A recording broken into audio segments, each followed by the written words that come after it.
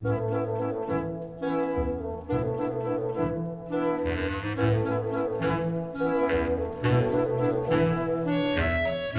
and welcome to Settling the Score, the podcast where we discuss the great film scores. I'm Andy. And I'm John. We've assembled a list of film scores that people consider worth talking about.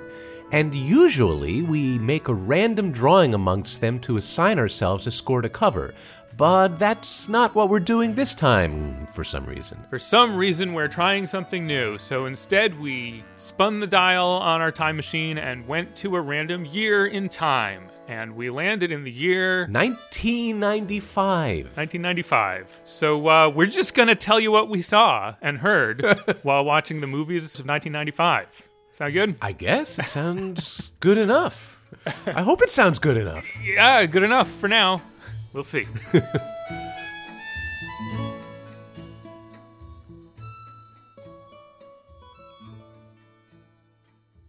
Okay. So the idea here was, what if we shifted the emphasis for ourselves from sort of obsessing over one score for a few weeks until we really felt like we knew it back and forth and were really confident that we knew what we were talking about, and shift the emphasis to just, tourism, visiting a place and taking in a whole bunch of stuff and responding to that. Yeah, shift the focus to not really knowing everything about what we're talking about. Look, whenever you watch an old movie, there's a little bit of time travel going on. You kind of get in the headspace of the year and of the era and of the artistic style. We've tried to do that in our prior episodes a bit.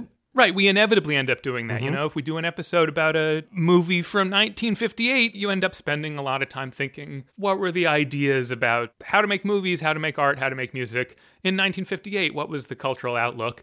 And it just seemed like, what if we just sort of plopped down in a time and took in a lot of movies that were all from that same moment's outlook? Maybe that would be enlightening.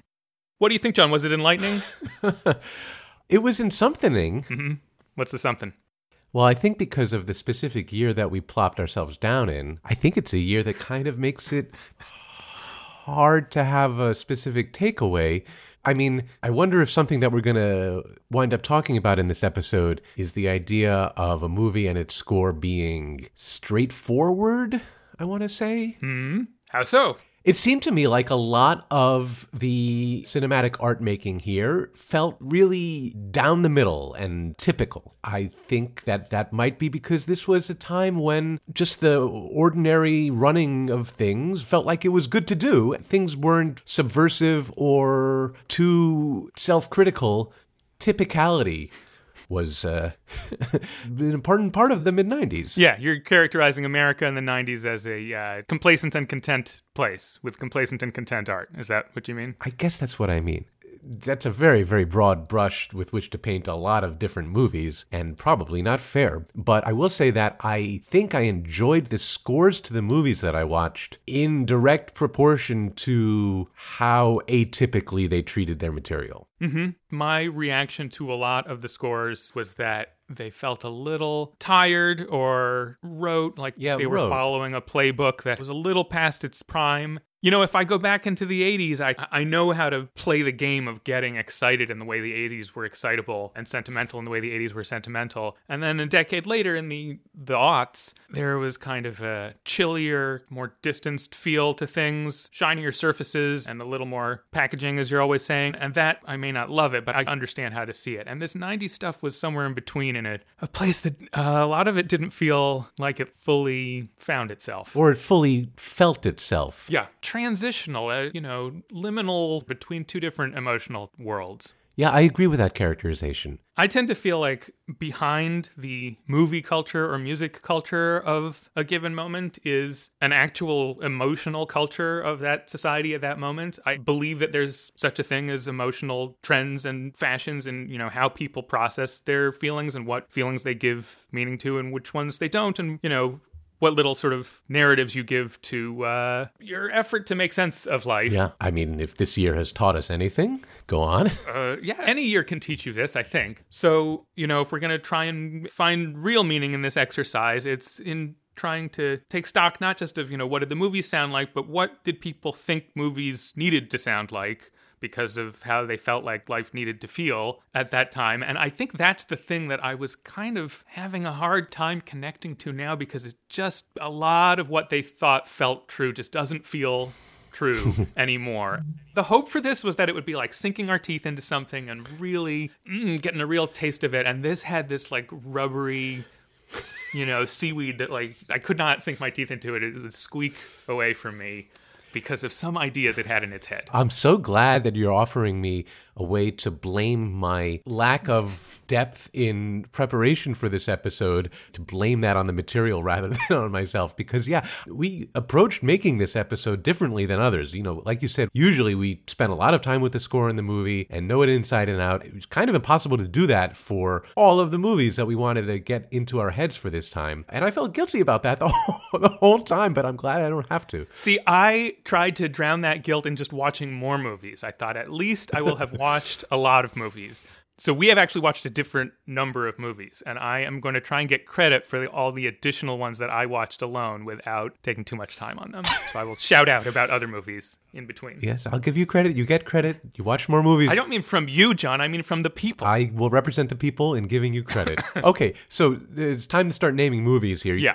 So I think the plan is we're going to take a look at what the Academy Award nominees for Best Score were. Not necessarily as the actual framework for the episode, but just to get a little orientation here. Okay, to orient ourselves, let's go back to the earlier years in the 90s and see what won for score. Yeah, go ahead. The Oscar ceremony in 1992 for the year in film 1991, the 64th Annual Academy Awards. The winner for Best Score was Beauty and the Beast, the Disney movie with music by Alan Menken. Mm-hmm. And in 1992, the 65th Annual Academy Awards, the winner for Best Score was Aladdin, the Disney movie with music by Alan Menken. And then in 1993, they had to give it to John Williams for Schindler's List because they gave everything to Schindler's List. Also, there was no Disney Menken movie in 93. That's only partially why it didn't win one. It might be entirely why. Well, because in 1994, the winner for score was The Lion King, with underscore by Hans Zimmer, of all people. And the Academy had had enough. They had had enough of their own tendency, which is a tendency that I have continued to decry to this day, of awarding their Oscar for score to the thing that takes the least amount of thought to recognize that there was music in that movie. Mm-hmm. They thought that something had to be done about the Disney musicals' lock on the score Oscar. So they split the score Oscar into two different categories. This only happened for 4 years, was it? I think that's right. For the 4 years in the second half of the 90s. I think it had existed, 40 years earlier. They had a split category for a while, but it hadn't been that way for a long time. If you go back through the history of the music categories for the Academy Awards, it has been in a constant state of flux. I think this was its most recent flux, this 4-year period in the 90s. Right. Yeah, I guess it reached its flux capacity. Mm-hmm. So this year, 95, they decide to split it up. So there's a category for original dramatic score and a category for original musical or comedy score. Or Disney score. Yes, the designated Disney musical Oscar. Take it away, Sharon Stone. In the first category, original musical or comedy score, the nominees are: for The American President, Mark Shaman. For Pocahontas, Alan Menken, music and orchestral score, and Stephen Schwartz, lyrics. For Sabrina, John Williams. For Toy Story, Randy Newman. For Unstrung Heroes, Thomas Newman. Which, sure enough, the inaugural Oscar for original musical or comedy score honored the long-standing tradition and awarded it to Alan Menken for Pocahontas. And Stephen Schwartz, lyrics for Pocahontas. Yes, and when they read it off, they actually say music and underscore by Alan Menken, lyrics by Stephen Schwartz. So this is not just for underscore. When they say musical or comedy, they mean if it's a musical, you're being nominated for a musical. So it's the only one of them that's a musical. I mean, Toy Story is debatable. We can talk about that. But it's like you said, the pattern was, what is the easiest one to remember had music in it. Yeah. So it's the one that had singing. And then in the other category, it is again the one that was the easiest to remember it had music in it. Because it had one tune over and over that gets in your head because it's the same tune over and over. Before we say which movie that is, let's hear Quincy Jones read off all the nominees. The nominees for Best Original Dramatic Score are: for Apollo 13, James Horner. For Braveheart, James Horner. For Nixon, John T. Williams. For The Postman, Il Postino, Luis Enrique Bacalov. For Sense and Sensibility, Patrick Doyle. You and I were talking about what movies we had watched and whether we had watched all of the Oscar nominees. We kept getting it wrong which movie had won. I did anyway. I kept saying, yeah, Braveheart won, because Braveheart won Best Picture, so I assume. Each time when I realized that no, Il Postino, The Postman, original score by Louis Bacalov, won the Oscar for original dramatic score for this year. And each time I remembered that was the case, it was a funny surprise to me. Oh my God. It's Il Postino. Well, John, I watched Il Postino. I'm going to admit to the listeners, I did not specially watch Il Postino afresh for this episode, but I did see it, probably saw it on VHS in the following few years, and I remember it well enough, and I feel like the preparation that I did do in regards of listening to the title tune is sufficient. It's a very lovely little tune. And there's a bicycle, right? There's a postman who rides a bicycle. Yes, he rides a bicycle and brings the mail to Pablo Neruda, and Pablo Neruda helps him fall in love. But every time he rides away on his bicycle, we hear this, right? Every time anything happens, anytime there's a scene change, there's basically two pieces in the score. This one for him, the main character, and another one for the town temptress who he falls in love with.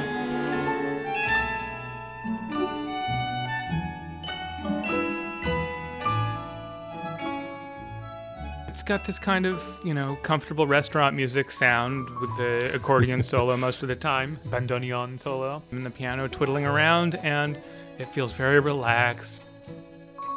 It's not really telling the story, it's just telling you that it's okay to hear the story and that this is a human story. This is a lovely place on the coast of Italy. There's a whole tradition of Italian, this guy Bacalov, I think he was born in Argentina, but he mostly worked in Rome. A lot of credits, and so many of those movies just have, a nice tune. That'll be the tune for this movie. Yeah, a nice tune, and I think the Academy likes this kind of thing because it feels like a movie thing that, there's a tune that that just goes and goes, and they like it when it's a pretty tune about riding a bicycle. I feel like if this had been a song instead of being an instrumental tune, then they would have been very happy to give it Best Song, exactly like Raindrops Are Falling on My Head for Butch Cassidy and the Sundance Kid when they ride a bicycle. Yes, it sounds like that. It sounds like My Way is the song that it sounds like to me. It has that descending bass line chord progression. Okay.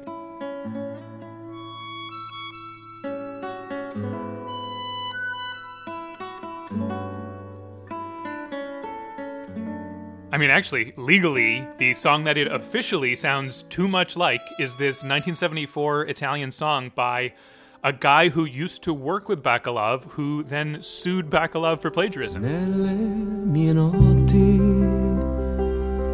più solitarie, tu la mia mente fai prigioniera. And they ultimately resolved the case such that since 2013, the singer Sergio Endrigo and his collaborators are co-credited as authors of Il Postino. Yeah, with this sort of stuff, I tend to think there's only so many notes. A lot of stuff is going to sound like a lot of stuff. I guess this one is pretty close. So does that guy retroactively have an Oscar now? Yeah, you'd think, right? I don't know. Or should it not even have been eligible in the first place? That too. Who knows?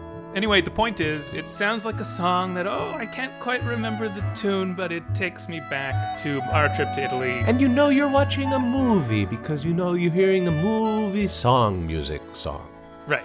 Life is a song. It's one of those. That's a thing you can do. It's a perfectly nice one of those. Okay, so that's our winner here for original dramatic score, and maybe we should take care of the winner of the other category up front here too, because like Il Postino, it's one that I don't think we should spend a lot of time on, and that I didn't watch for this episode, which might become something of a theme here.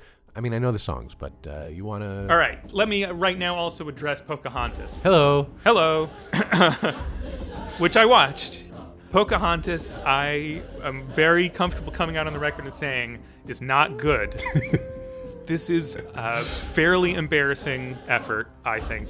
The embarrassment being that it's trying to take on a topic that is pretty much un-Disneyfiable, and then they've Disneyfied it in a tasteless way that attempts to be progressive and insightful and balanced, but is sort of the opposite because of how heedlessly they've just shoved it into one of their Disney molds that they have sitting around the office.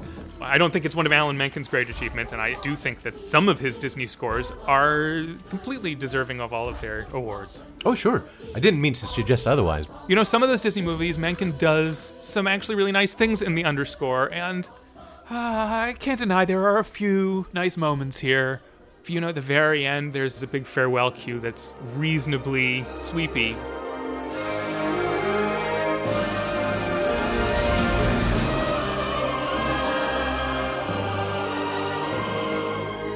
But even this, because the drama of the movie is so ill-founded, it's sort of exposed as just a kind of craft of the, theatrical, musical, standard practice. It has to have sweep, it has to have these epiphanic moments, but it doesn't feed into any real feeling about anything. That was my experience, is that it was just sort of the to-do of this, Rodgers and Hammerstein emotional paradigm just sort of happening because it's a habit. There's a kind of professionalism, but it felt like such a superficial professionalism. Yeah, I'll go along with that. Okay, you should go along with that. The whole time I was watching it, I was like, no one stood up to solve the bigger problem here of thinking anything about this other than, like, let's show that the Native Americans were good people and the white people had something to learn. They had a thing or two to learn. And Alan Menken and Stephen Schwartz also did not really say, wait a minute, I think maybe we need to find this, not just do it. The music is pretty, but I never believed anything it was saying. Oh, right. Well, it sounds like we should move on to something else then. As I was thinking these through, I was imagining there were connections to be made between the movies, and we'd use those for segues. I mean, I can draw a connection for Pocahontas right here. Hold on, watch this. Yeah, so during Pocahontas, I had that bristling feeling that a score can give me when it's trying to rope me into an emotional form that I don't want to be roped into. That's not how I want to think about these issues. And the issues here were American identity issues, sort of. And I had a similar response to a movie on this list that I think other people like more than I do, which was The American President, music by Mark Shaman. I don't know if that's the America myth I want to be sold. All right, well, if that's the connection you want to make, I think the line that you draw from Pocahontas to the American President can be continued and land on Apollo 13 as well, because I think that Apollo 13 and the American President have a lot of similar sounds of Americana. Yeah. There's another movie on this list that's about trying to depict America, and that's Nixon. Yeah, so let's set up how America sounds in The American President and in Apollo 13, which I think is kind of the same school of how America sounds, and then see how Williams says otherwise. Sure. Here's this music. Is this the sound of the stirring sense of duty of White House staffers walking, talking around the West Wing of the White House? Or is this the sound of a rocket ship re-entering the Earth's atmosphere? I think what we're listening to right now sounds an awful lot like the music from The West Wing, the television show by Snuffy Walden. And of course, that series was inspired and predated by this movie, The American President. But in fact, this music is the re-entry cue from Apollo 13. So I was trying to articulate to myself, what are the techniques here that make this sound unmistakably American and unmistakably something American that we're supposed to be stirred by? Do you have ideas about what those are? I mean, the trumpet is a first go-to for a lot of these things. I mean, that's the first sound that you hear at the beginning of Apollo 13 is this near direct lift of Aaron Copland's Fanfare for the Common Man on these trumpets. Have you ever noticed that when people are trying to do a Copland impression, they frequently will play a shape that's like 3-1 and then 4 below that so that it goes down a major seventh with a third in between? Da, da, da. It's such a commercial Americana sound. Those 3 notes, it's in so many things. It's not exactly what's in Fanfare for the Common Man, but it's like a shorthand for it. It's kind of Fanfare for the Common Man meets taps, right? Yep, that's right. It's a melody that has big, bold, open intervals. rising and falling fourths and fifths and sort of declarative statements in the melody. And then there's something about how they voice these chords. I feel like a crucial element is constant appoggiatura, which is a term in music, which means that when you hit a chord, one of the notes that you play is the note next to the note in the chord, and then resolve from that note to the chord note. So even as we're landing on these august chords, there is kind of settling and refining happening around the edges of the chord. The other move that I feel is key is landing on inverted chords having not the root in the bass. Like a first inversion chord somehow feels inspirited, has some kind of grandeur to it when they're landing on it this way. There's the Fanfare for the Common Man Copland reference that everyone does, and then there's the Appalachian Spring Copland reference that everyone does. And I think this is more the Appalachian Spring one. Here's Appalachian Spring.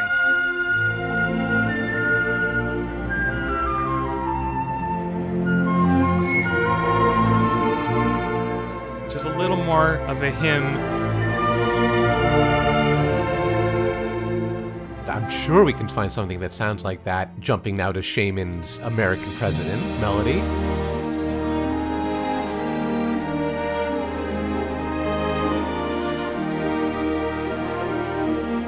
And like I said, this texture got distilled and fed to audiences for the next bunch of years in the West Wing theme that was obviously inspired by it. And that sounds like this. That has the same moves that we're talking about in it.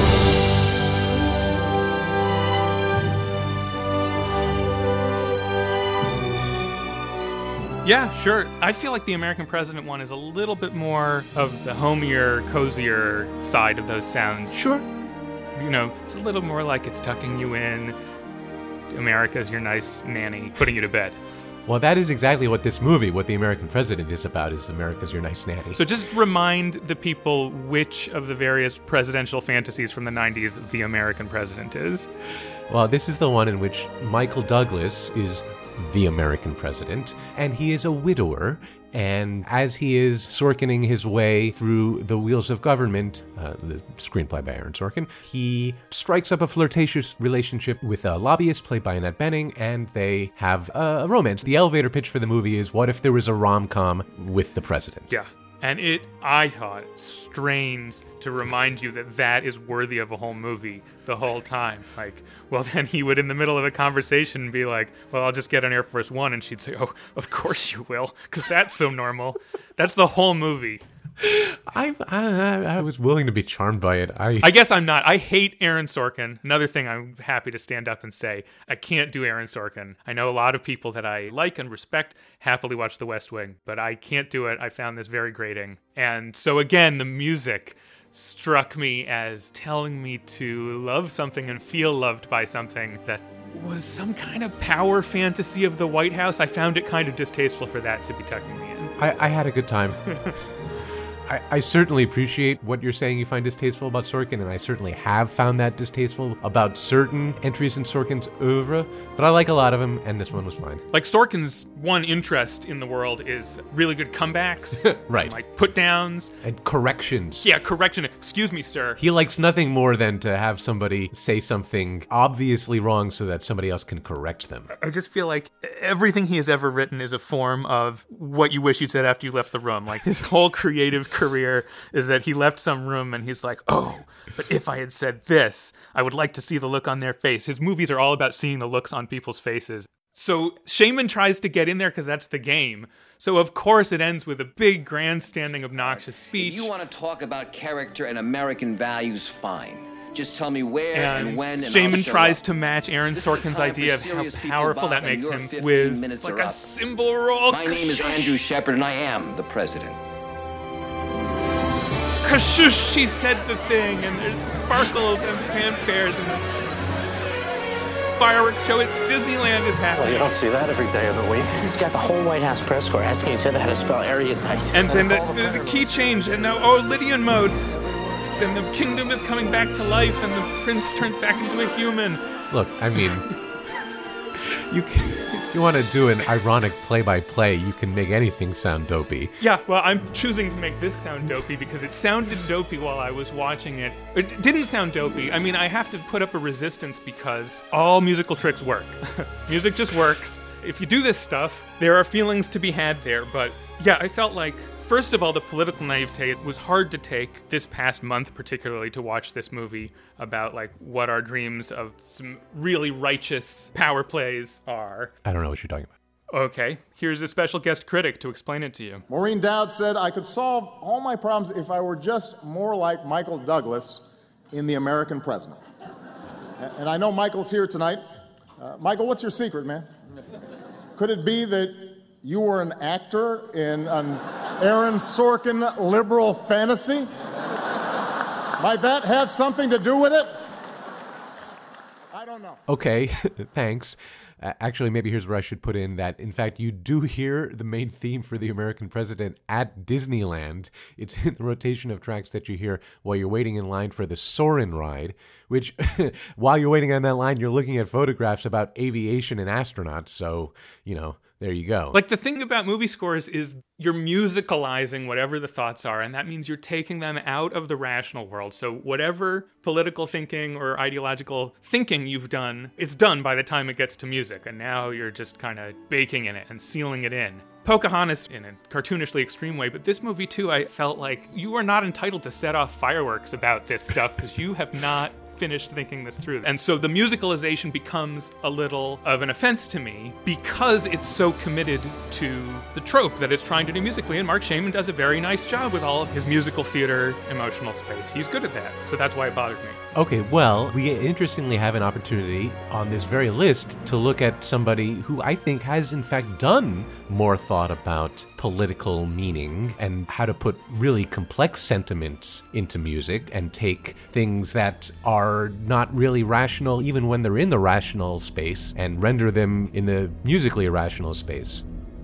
I mean, I kind of get a headache watching Oliver Stone movies, but I really thought that the music that John Williams wrote for Nixon is very sophisticated and compelling. Yeah, I was surprised at how interesting and watchable the movie Nixon was under present circumstances where you'd think it would be the last thing you want to watch. Again, I don't know what you're talking about. And I also, the Oliver Stoniness of it is pretty intolerable, and it is pretty inexcusable for its wild conspiratorial speculation just slipped anywhere he wants throughout an ostensibly historical movie.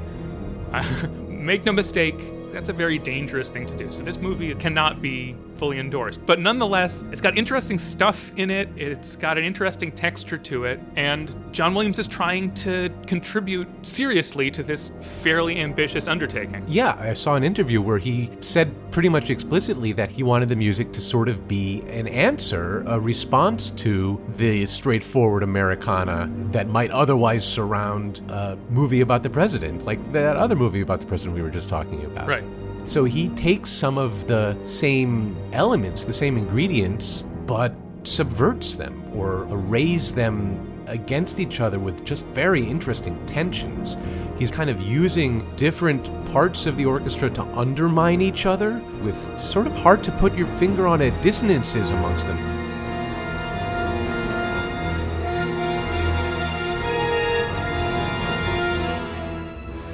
The first thing off the bat is, okay, we're in this familiar space where there's some brass going around this melody.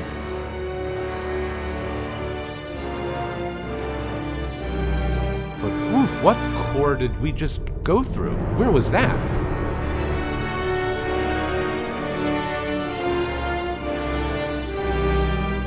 Yeah, it's like he's in the Copeland brass dignity space, but then everything is cracked and shadowy and jowly. The idea of the movie is that Richard Nixon was some kind of a tragic figure with fatal flaws, but greatness, but dangerous, and Stone is doing a very direct, look at me, I'm doing Citizen Kane thing. Stone is very concerned about whether or not you're looking at him. Yeah, you should look at him and notice that he made Citizen Kane again, except about Richard Nixon, don't you see? It starts off and it goes through the gate to the White House, and it's going to go in the window, and there's the old man. And I actually really liked this first cue. John Williams scores pushing through the gate in this gothic way to kind of land the reference and set the terms.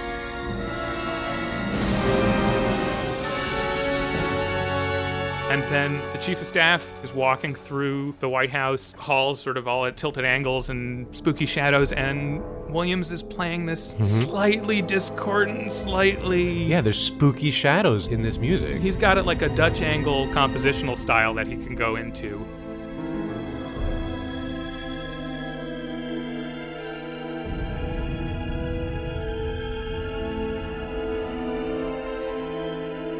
After watching a bunch of, 90s sort of fairy tale scores, I thought, yeah, there's already intellectual texture to this. Even if it only goes so deep, it's trying to go at least a little deep. Yeah, I felt real depth in it. It's all kind of about how much to sour these harmonies. And when Oliver Stone goes into Nixon's childhood and his relationship with his mother and his meeting Pat and these memories of simpler times before the paranoia got the better of him, Williams does very much the Apollo 13 Copeland trumpet. Right.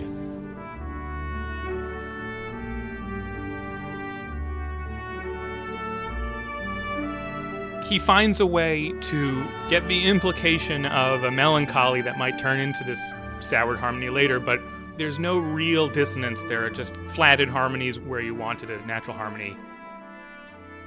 It's a nice kind of biographical layering, if in the present day everything has gone a little bit haunted house, and then in the past there's just this sense of a slight shadedness on an otherwise pretty theme. I thought that was really nicely handled. The other unusual thing he does here, and it's strong in the trailer, there's really only one place where it comes out in the movie, is the Nixon as Darth Vader kind of music. Yeah, there's some cues in this that sounded a lot more Star Wars than I would have guessed going in.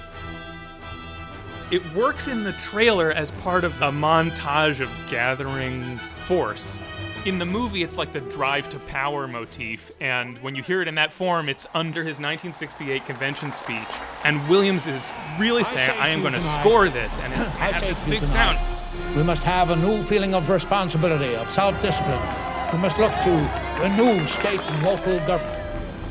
The idea, I think, is to play simultaneously the effect he's having on the audience of painting this frightening and compelling picture, and also to play our horror at this kind of politics, and to also play the psychological depth of where this stuff comes from inside him.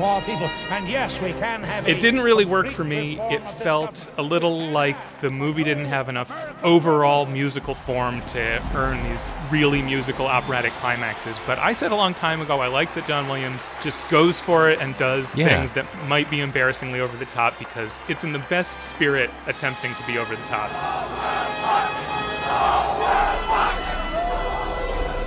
Also at the very end, there are kind of chords of like the triumph and the failure and the everything that's together. It's so important. If that is what you wish. Remember, always give your best. Never get discouraged. And I thought, I don't know, it's Richard Nixon. I didn't think he had earned quite those giant cracked Mount Rushmore chords at the end there. I don't think we got there. Maybe if it had been scored wall to wall and there had been a little more editorial clarity of intention on Oliver Stone's part, then John Williams could have gotten in there. But it's a real compositional attempt to do something serious, and that stood out to me. I don't think I'm going to say that about too many other things in this crop. Yeah, so some of that stuff reminded me of Star Wars. Yeah. The Watergate break-in music reminded me of Jurassic Park, of like stealing the eggs. All right, well, there's a history to this cue, which goes back to Williams' previous collaboration with Oliver Stone. He did a few of these. I think Nixon is their final collaboration, but they did Born on the 4th of July and JFK. Right. For JFK, he wrote this piece with like a woodbuck click or a synth clave click.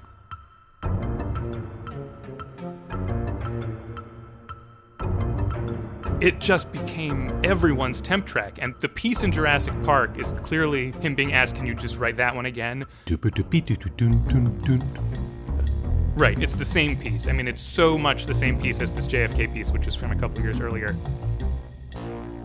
But then we watched another movie this year with someone who wrote that piece. A lot of people wrote that piece in the 90s. Well, all right. The other person that you're saying wrote this piece wrote it for one of my favorite scores, but I don't think he just wrote this piece. Yes, he used the woodblock, but I think he combines it with some really distinctive and effective other textures. Mm-hmm. We're playing it now. All right. Do you remember this movie? What movie is this? What's this from? Guess.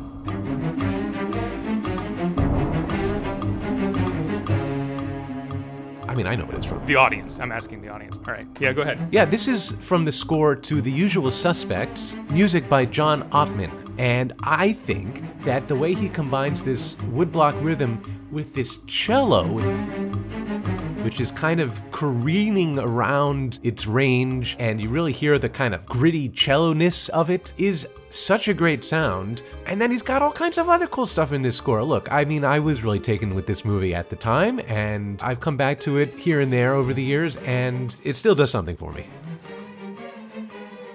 So John Ottman, you should say, he didn't just write the music for this. I should say, I can't think of another example of this being the case, but John Ottman is not only a composer, he is also the film editor for the same movie.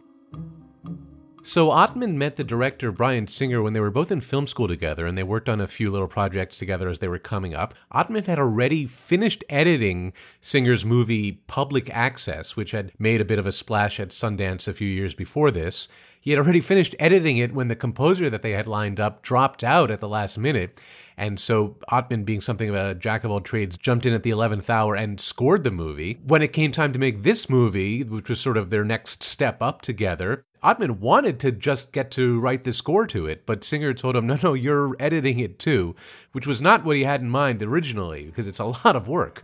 But he has done a lot of work to make this movie what it is. I suggested that we put this movie in our bucket because I had kind of long wanted to try to do some kind of careful analysis of this. It was always kind of this pipe dream of mine, because this movie is famously concerning a trick, surprise, twist ending. Spoiler alert. Because the same person wrote the score as edited it, there's gotta be some kind of clue, framework. There must be some deep integration with the mystery of what's going on that the score is unlocking for us. And I was going to get to the bottom of it, and that was kind of something that I've always had on my back burner or something that I wanted to explore.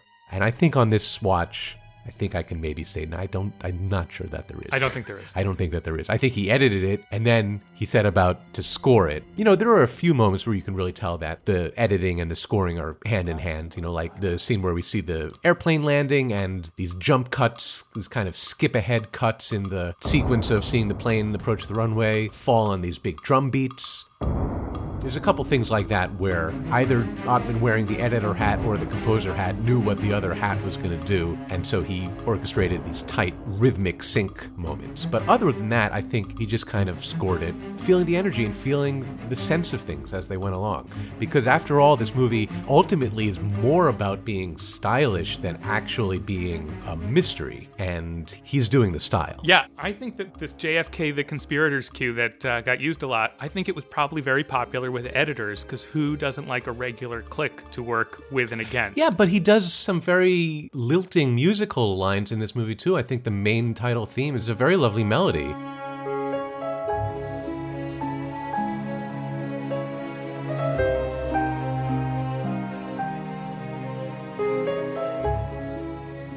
Yeah, I think the main title is one of the couple of strongest things in this score. You're sort of looking at nighttime ripples on the water. Yeah. This undulating third going back and forth. And then it slips. I always love the way that the harmony just kind of sinks a little in the water. We're on this chord and now we're just slip down to this one. But it kind of maintains the same through line. Yeah, I agree. I really liked that. I hadn't seen this movie in 20 years, and it was sort of a surprise to me that the genre is a little weird because the whole Kaiser Soze thing is played like it's a ghost story, and there is no ghost story in the movie. What it actually is a crime movie with a puzzle box twist that everyone remembers, told with the tone of a ghost story, that there's this thing we haven't said, but it's hiding inside this story. And it's all, like you said, sort of style over substance. And that opening title, to lay all of that why we think this is cool, to lay it out so clearly in music, I think is an achievement. And it is in that, I agree, that little slip down at half step.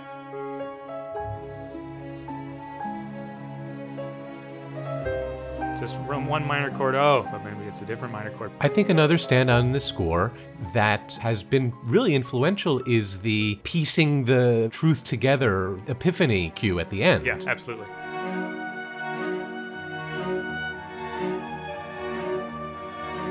I feel like this must have been tempted in countless other movies where there's a piecing everything together epiphany.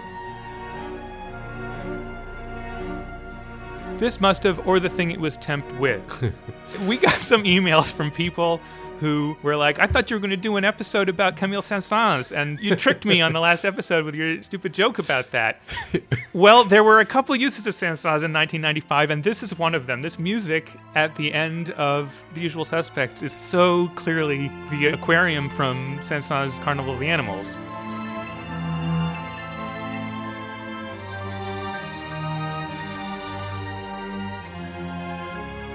Which is a favorite piece of temp music. Again, I feel like this is such an editor's score because editors know to go to these particular pieces. This is literally an editor's score. Yeah, that's what I'm saying. Here's the original Saint-Saëns. You can hear this piece peeking through so many movies.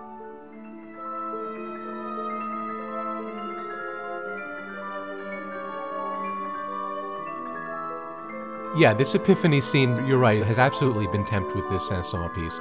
But I think he adds interesting stuff to it, and I think it just builds up so effectively.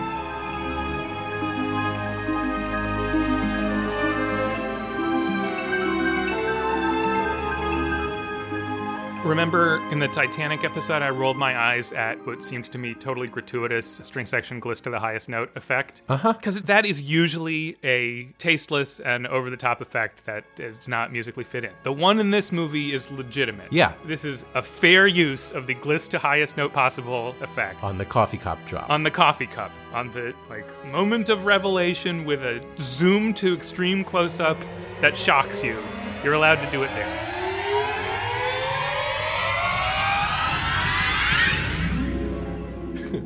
Yeah, that's right. Yeah, I think everything in this score is really pretty tasteful. I saw it pointed out that the main theme for Kevin Spacey's character, this little saxophone, is pretty closely modeled on James Horner's scores to Sneakers. Oh, yeah.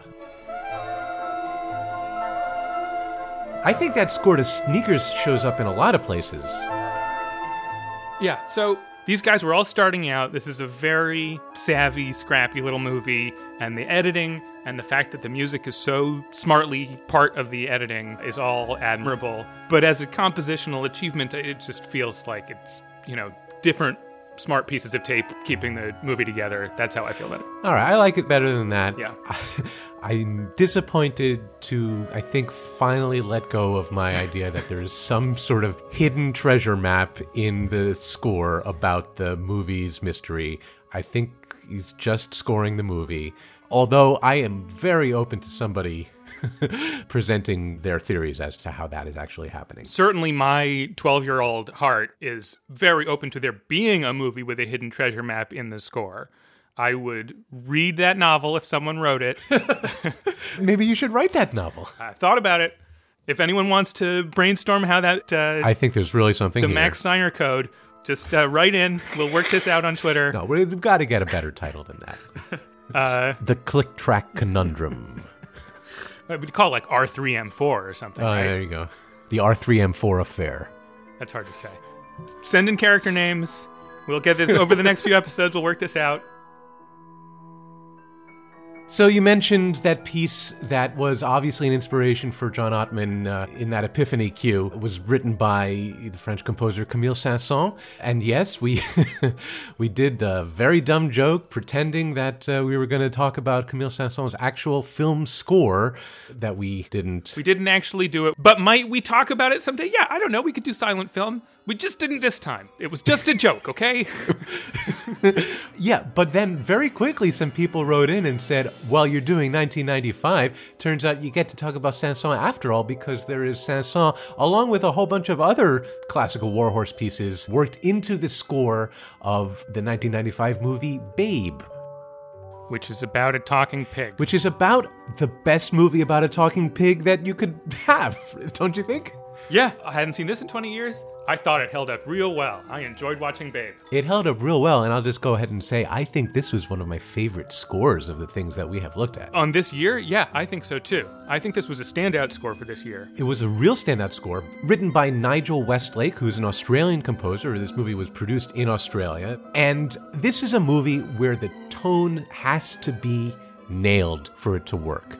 You have to be put in just the right headspace to accept this as both a fairy tale and a lighthearted children's entertainment. You know, it has old-fashioned gravitas to it, but it's also frothy. He threads such a needle on this. He was instructed to weave these pieces of classical music. In addition to the Saint-Saëns piece, there's also music by Delibes and Grieg. Yeah, but it's not just that he is playing this music. He is really weaving it into his own music, and he is taking his own crunchy excursions around this music and redeploying it at will. And I think it gives such an important sense of the angle we're taking to this story. Absolutely. It's amazing to me, the tone of this movie. No other movie feels like this. Yeah, a remarkable movie and a remarkable score in terms of stakes, as we talk about sometimes. Mm-hmm. What level of reality are the stakes on? You're able to be thinking sort of for real about, animal rights and farm life sort of in a real way, while it's all presented as a toy box with talking animals and fantastical cartoon adventures. It keeps the whole emotional field in view the whole time because of this fully classicized way of doing all of its cartoon music. Yeah, that's the genius admixture here, is the cartooniness with this established classical feel, and the nimbleness that he goes back and forth between them is so important. The orchestra is used with such a brightly lit, joyous feel, a full awareness of the classical orchestra. It's not just being dragged out to do a couple of standard assigned things. Right. He's bringing some real... twinkle. Yeah, the exuberance of a kind of neoclassical use of classical techniques in the orchestra.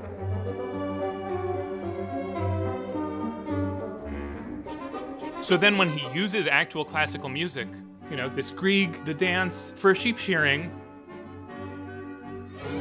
it has a real fresh air in it, the way that it's put to the orchestra and the way that the orchestra comes through Westlake's material right into Grieg's expression. It feels completely of a piece. The classical voice is continuous, which is very hard to do. And yet, also, we recognize that classical quotes are classical quotes, and, in a sense, we're still aware that someone has put on a record. It's part of it that they've put on a record. It was kind of fun for me to figure out exactly what record was getting put on here. But before I play that record, I just wanted to say that he's not only very adeptly living in this material that he's quoting and reworking, but he's also kind of subverting it, and he's always willing to do something quirky and a little unexpected. Things just go a little bit askew. There's just this very wry feeling of... We're taking the fabric of established classical sounds, which means that it's a important, dignified fairy tale that, demands your moral attention, but it's also funny animals. So for me, part of the important, dignified tone of it that demands your moral attention, that's so ably conveyed by this quote from Camille Saint-Saëns' Organ Symphony. Is his third symphony, is that right? Mm-hmm. It has this melody in it.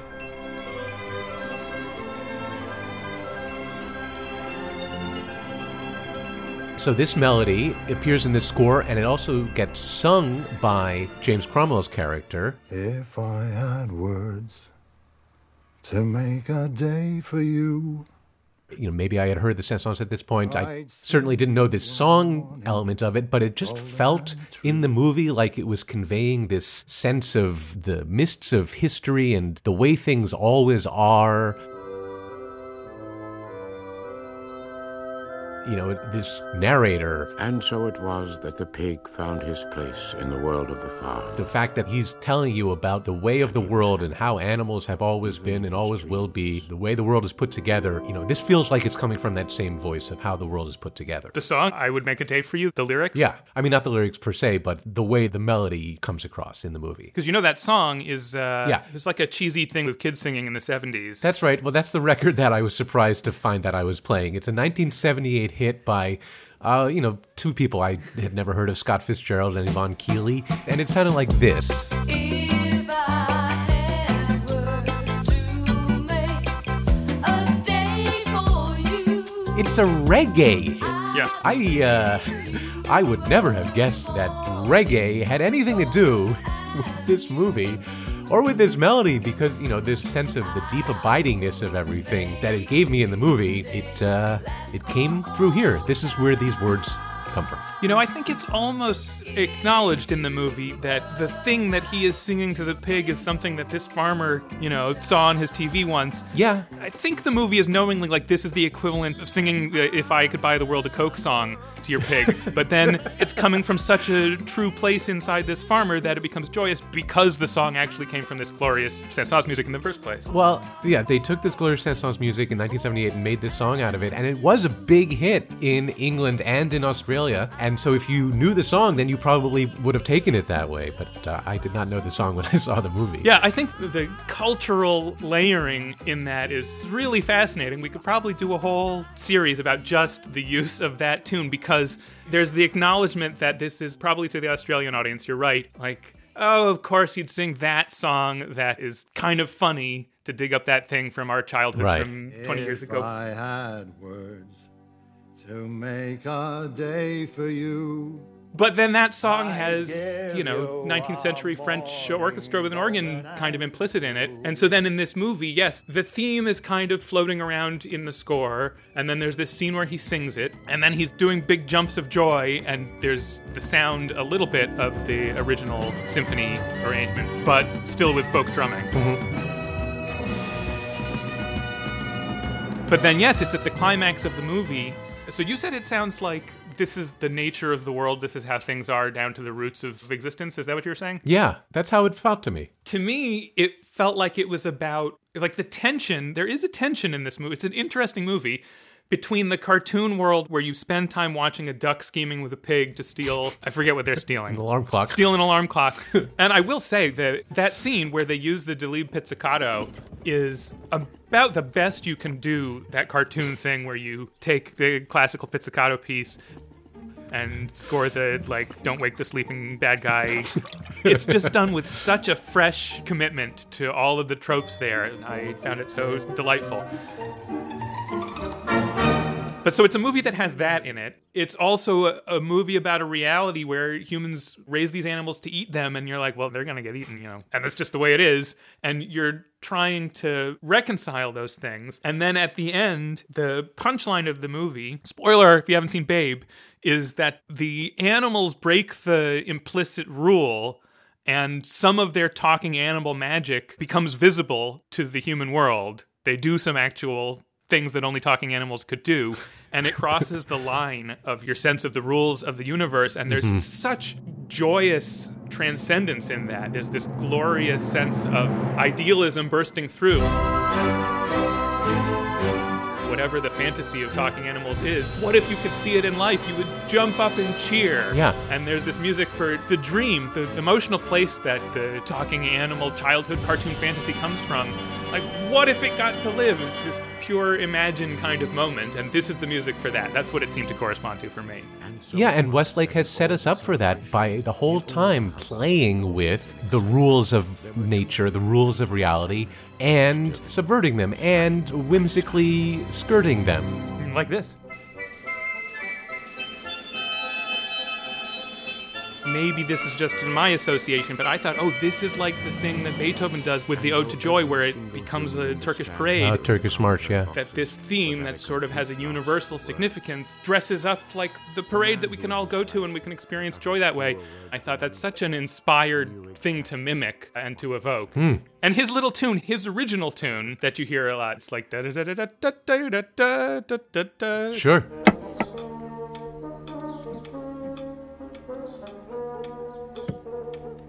with the chromatic flattening down is this nice neoclassical kind of Prokofievan thing. I'm very fond of stuff like that. There were just so many musical things in this movie. I thought, that makes me feel happy to hear that. What a happy sound. Oh.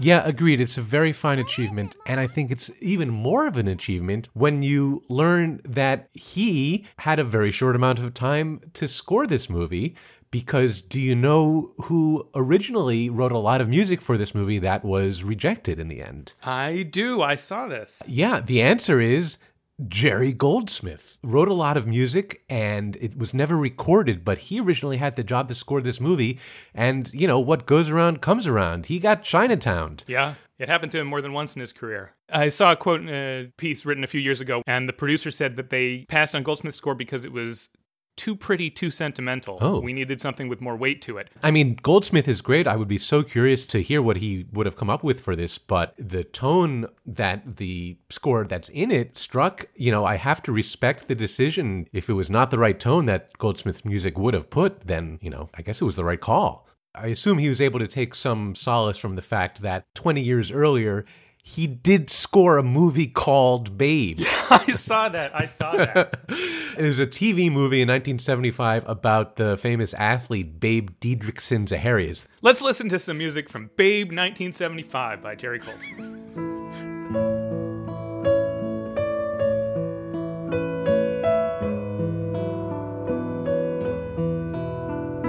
Babe, the Babe Didrikson Zaharias story. Go look it up. I have never seen it. Nope, never will. Very few have. He went and fully wrote nearly all of a score to a second movie in his career with the same title, Babe. Okay, you said that little tune in the main title reminded you a little bit of Prokofiev. Do you want to go from here to more things that sound like Prokofiev, or more things that are ostensibly for children but have unexpected stakes given them by the music? I wanted to go from here to more things that end with the cartoon half of the movie breaking the rules and surprising the human half of the movie, except with the completely opposite effect. What is that? We watched another movie in this set where some talking things that don't actually talk at one point show their magic to the real people and surprise them. Oh, okay, yeah, well, that's the one that I was mentioning. That was the second in my little offer there. Yeah, I see these as pretty closely paired movies, which is interesting. Yeah, we're talking about Toy Story, and yeah, you know, the comparison that I wanted to make is that this is another movie where it's so crucial that the tone be gotten just right. I think Randy Newman gets the tone of this movie even righter than I had remembered, and he does it by giving it more seriousness and adult weight than the subject matter might initially suggest that it wants. Do you disagree? No, I agree completely. Oh, good. The opposite of disagree. As I was watching it, there were so many things I hadn't heard before. And I wrote down, I have never attentively listened to this music before because it is so exactly right. Yeah. That I just heard Toy Story. I mean, I feel a little badly for the generalizations I made about Randy Newman when we were talking about Divorce Story. I mean, Marriage Story. That was a legitimate mistake. I honestly misremembered the name of that movie. He does stories.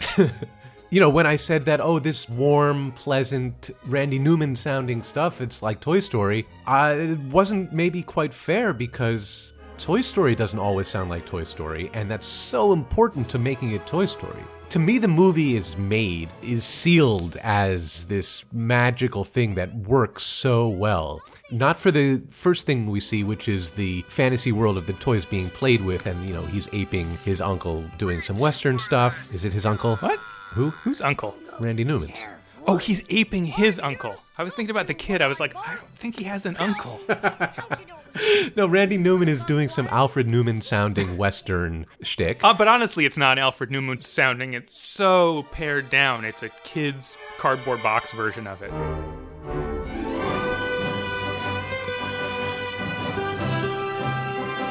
So Randy Newman does a very nice job doing the, you know, kid's action scoring of the kid playing with his toys. And then the kid gets called away and the toys come to life. And the toys coming to life gets this music that is not about the sound of toys. It is like conspiratorial. It's letting you behind a curtain.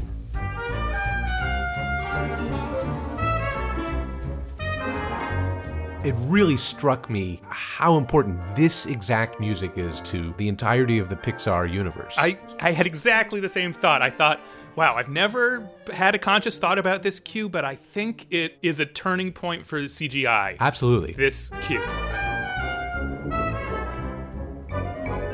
Because it's cool. It's not toyish. I mean, it's playful, but It's also not magical. Right. It's not amazing. It's not magical. That's the point. Yes.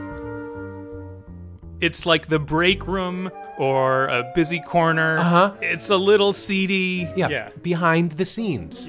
Yeah, the break room, that's exactly right. This is the music for the actors in the scene after they've dropped character and they're smoking cigarettes. It is also strange. You know, there's a strangeness in the way that trumpet goes around its little corners. I forget what we're seeing. The shark saying howdy, howdy, howdy or something? Or some, weird things come out of a box and walk by, and it's got the feeling of a scene in a movie where you're plunked down and there's a few... On the lot, right? It's like... on the lot, yeah, that's what it is. Yeah, it's like you're on the lot and the guy in a centurion costume walks by. Exactly. As a cowboy and an Indian. Right. It has just the right wink in it. And I don't think I'm overstating it to say that this launches Pixar. If the music had stayed in the fantasy magic world, that was the first thing we heard when the toys were being played with and weren't themselves alive, which it so easily could have done, that so easily could have been the instinct. But for it to drop down to this real world, that's what all of these movies are made out of. And also, it's not forced. It feels natural. It doesn't have more instruments and more effects and more cymbal rolls and more sparkles. Randy Newman, unlike Alan Menken and the going animation music style at the time, has such an easy way with the orchestra. It's not theatrical. Even all of the Mickey Mousing, of which there's tons, it's full of Mickey Mousing, but it has all been softened. It has it's got a felt surface to it, and you don't feel like you're being oversold a thing that you're like, but it's just this cartoon. It's just comfortable, it lets you in, it's great. So when I say that the instinct could so easily have been more aimed at children, here's an example of what I mean, because I'll talk about my own instinct. The green plastic army men go on a mission downstairs in the house. All right, men, you heard him. Code Red, repeat. We are at Code Red. Recon Plan Charlie, execute. So these army men get army men music. As I was watching it this time, it immediately occurred to me, if I was asked to score this, what would I do? Do you remember, did you ever play the original Wii, Nintendo Wii? And it was like a tanks game. A little toy tank crawled around. I did have a Wii for a little while there, but I don't think I had that. So this little Wii tanks game, which is charming and delightful, has this cutesy, kind of rinky-dinkified military thing with a rat-a-tat snare. It's got little fluty flutes and... And it's very bare bones and cute. Sure, March of the Toy Soldiers. March of the Toy Soldiers. This is an old thing. Yeah, exactly right. Yeah, this comes from... Babes in Toyland or something. Right, although this is even more stripped down than Babes in Toyland. This is just only, 3 or 4 blocks on top of each other kind of a thing. And this is what I would have written. If I had been given this, I'd be like, oh yeah, you do one of these. You do a toy march. You do a March of the Toys. Instead, Randy Newman gives it, like real war music. But not exactly real war music, but he takes it seriously. He's playing it not for children. He's giving it real stakes. Yeah, but it's that balance. It's real war music, but not real war music. Yeah.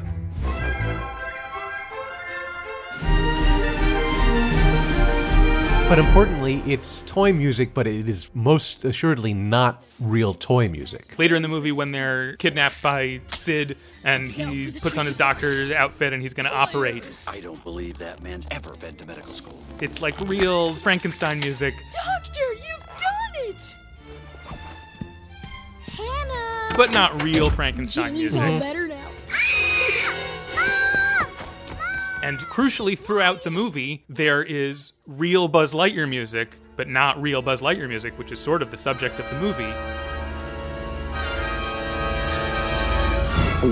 Randy Newman's sense of gentle irony that things are referential or play acting, but you don't have to signpost the things so that people recognize it, because of course they recognize it. You can just do it, and you don't need to do it really big to get credit for doing it. You can just do it straight ahead, pick the thing, voice it, contribute that, and step aside. It has such an ease about it.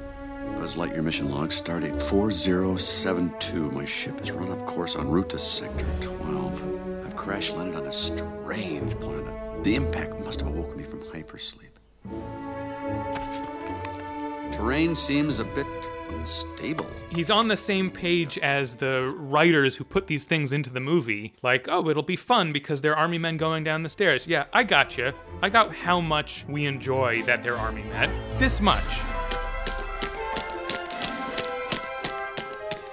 I don't have to push it. I don't have to pull it. The lemonade has exactly the right amount of sugar in it. Mm-hmm. For whatever reason, that is rare. For Toy Story to be exactly the right amount of serious and light. When Andy thinks he has to move and leave Buzz and Woody behind because he doesn't know where they are, and that's a sad moment for him, there's a cello line that's, a little sad because he's a little sad.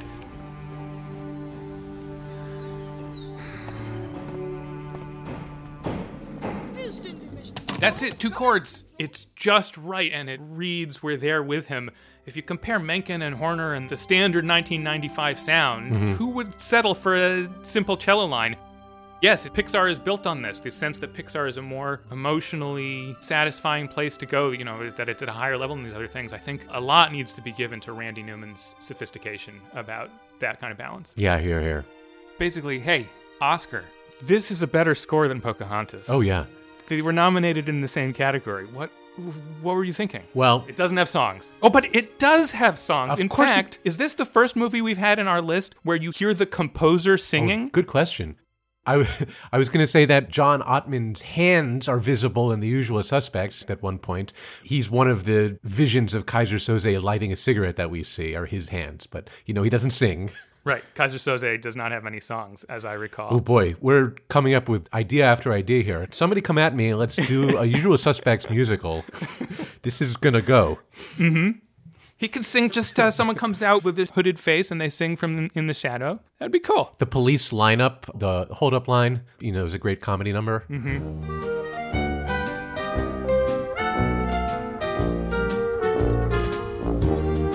Yeah, that's a great point. It is a little bit hard to figure out how this didn't win. When it had the songs that the Academy loves to reward, I think it is because of just the knee-jerk Disney effect that, we made this whole separate category so that Disney could win its music Oscar and there could still be another music winner. But, of course, we have to give this one to the Disney movie. Yeah, this was a big misstep.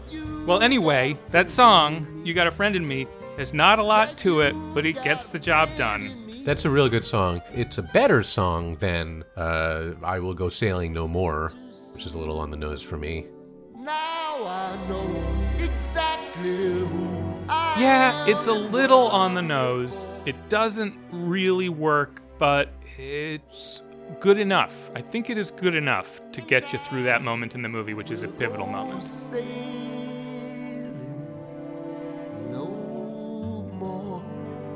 Okay, segue back to James Horner for a second here. While I was watching Apollo 13 and Braveheart, which I also watched, but you didn't. You said, we won't do Braveheart this time, so we're not going to talk about it. Braveheart's a pretty good score.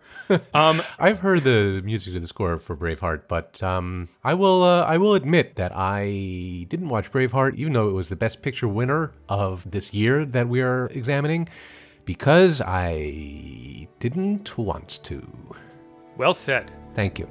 Yes, I think most people assume that Braveheart won Best Score because it probably should have won Best Score, even by Oscar's own standards of not totally paying attention to the music. Braveheart was a big movie. Right. The Spartacus of 1995. Yeah. The music absolutely supports its epic tone, keeps you in the period and the level of emotion. I do think it's worth pointing out that on the Titanic episode where we said, this probably shouldn't have been our first Horner episode, the Titanic score sounds exactly like Apollo 13 plus Braveheart.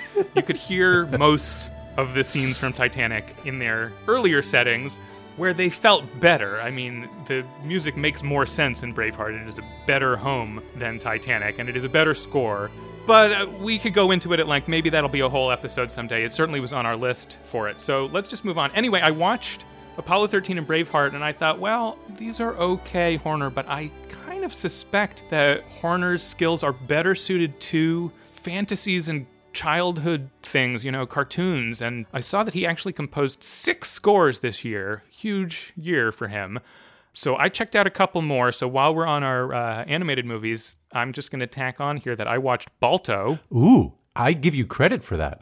Thank you, John. And I also watched Casper. I give you even more credit for that. Yes, that's the one I want credit for, because I actually watched from the beginning to the end of Casper. Wow. And I pretty much stand by my gut feeling that James Horner's skill at getting across as much momentary color and feeling as he can squeeze in with kind of conspicuous orchestral swagger, with a big gesture, look at this, and swinging his orchestral cape to the side.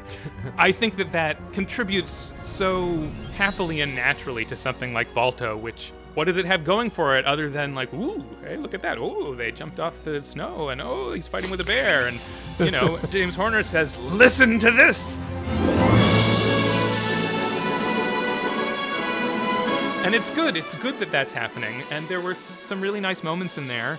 Balto is a dog, by the way.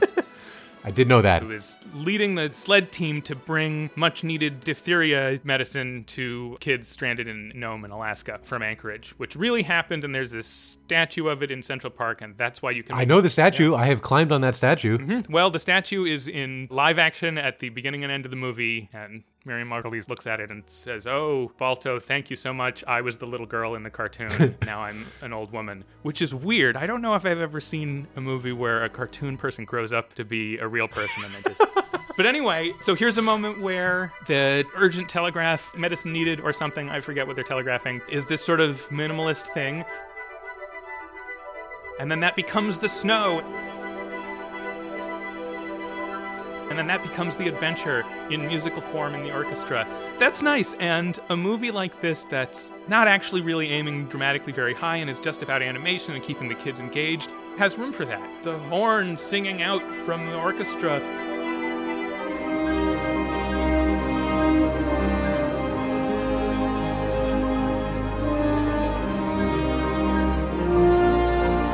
Because proportion is not an issue, I feel like in this context, I can say James Horner has some real flair, and this can be moving within the Balto framework. And then Casper... Yeah, and then Casper. Here's my trivia about Casper. Casper was written by The Little Mermaid. What? The woman who was the live-action model for Ariel and The Little Mermaid, who, if you look up the footage, she looks exactly like The Little Mermaid, named Sherry Stoner, went on to be one of the head writers for Tiny Toons. And so this was written by, the Tiny Toons staff, screenplay by Sherry Stoner and Deanna Oliver. And it doesn't work at all because it would have worked if it had been animated in TV-level animation. But with live action and CGI, and Bill Pullman and Christina Ricci running around an actual expensive house set, and they're doing these gags that should be on an afternoon cartoon, and the plot doesn't make any sense. It doesn't work at all. I thought you were going to say that this was another example of somebody who's a cartoon growing up to be a real person. I guess it is. This is an example of someone who's a real person dying and becoming a cartoon. That's the opposite. But he's brought back to life as Oh, you're talking about Casper. I was talking about The Little Mermaid. Oh, I see. No. Right. Casper, there's so many different gradations of this problem. Casper is a little boy who becomes a CGI cartoon. Sherry Stoner was a real person who became a cartoon mermaid. Who then became a real screenwriter again. Who then became a writer of cartoons. Anyway, yeah, what does Horner do? He does, quite competent, stupid ghost comedy music. It's pretty good, cute little comic stuff.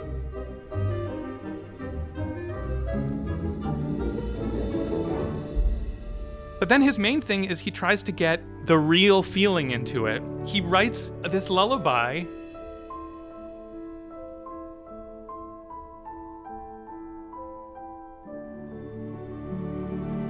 Which is, again, quite pretty. And in a movie like this, it seems only an asset to have someone writing pretty music with the whole orchestra.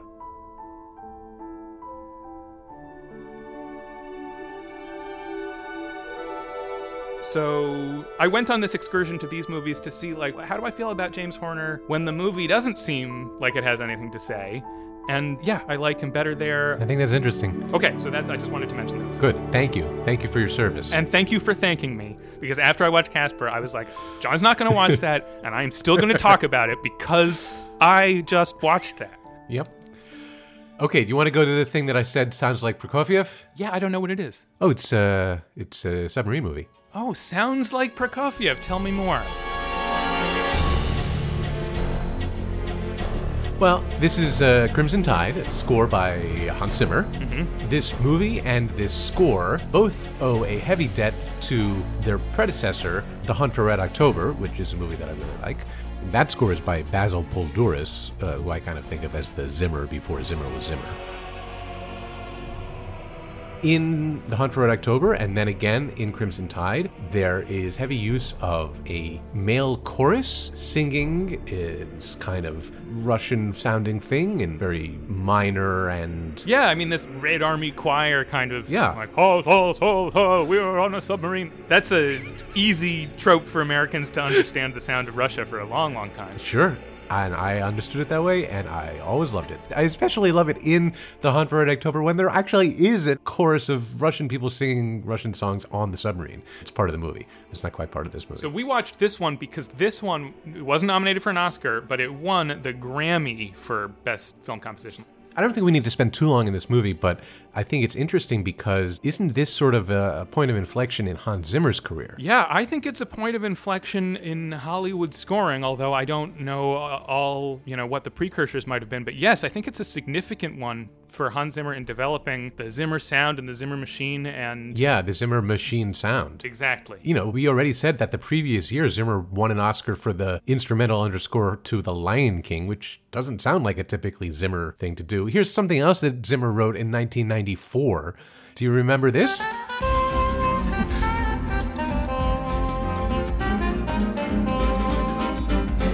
This is the theme music for the animated TV show The Critic, starring Jon Lovitz.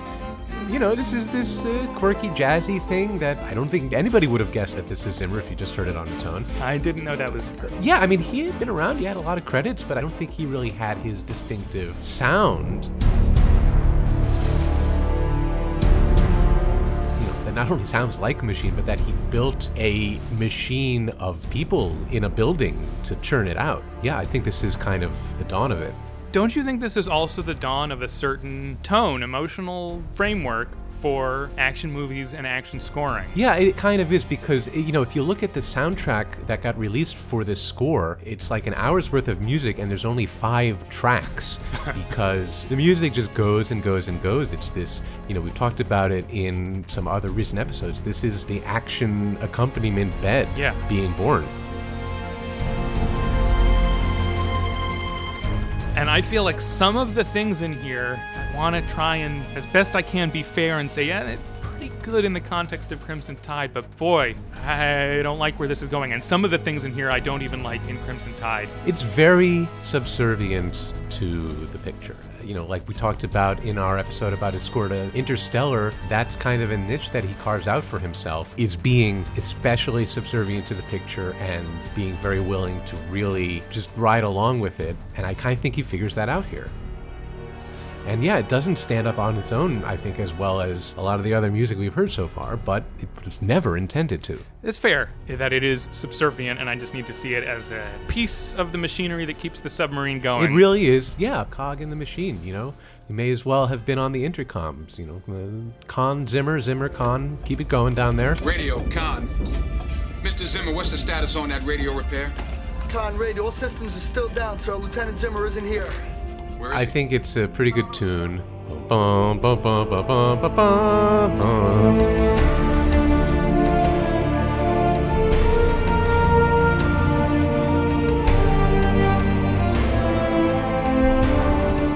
It's a track that got used in a lot of trailers. What about this stuff with the chopping string chords? Dun-dun-dun, dun-dun-dun, dun-dun-dun.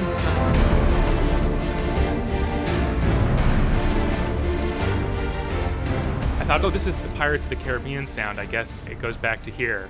I feel torn about stuff like this because, of course, I can recognize there's real creative cleverness in it, but just this whole movie, I really felt like, uh-oh, here comes people I don't like, making a movie for people I don't like. Like, this is a movie where several times the, commanding officer, someone, says ass, like in the context of we're going to kick their ass, and all of the men go, ha. Be my foot in your ass. There's this lazy way of getting the kind of locker room laugh, like, oh, it's boys club time now, this feels good. And the music is selling that same kind of dumb level of, what does manliness sound like? Maybe it sounds like dun dun dun dun dun dun dun. The drum beds, at one point it's just like an actual rock drum kit.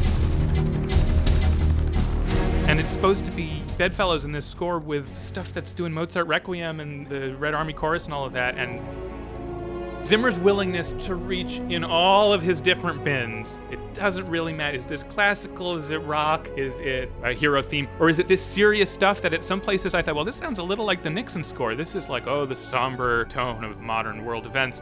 And there's panpipes. Oh man, those synth panpipes, don't do that. No one needs those. The mashup of sounds that all they have in common is that, maybe we can get our audience to go like, hell yeah, during this. It had a creepy kind of synthetic constructed macho thing. I thought, I don't like what they're building here. That's fair. I think that's a fair criticism because the content of the drama, I think, on some level is meant to be an indictment of the masculine world of war games and war itself. That's sort of the Denzel Washington character's angle, is bucking up against that. I was surprised that it wanted you to think about it at all. I had never seen this, and I was surprised to find that it was a movie about trying to get you to argue about, whether it's insubordination or what should they do and what are the ethics.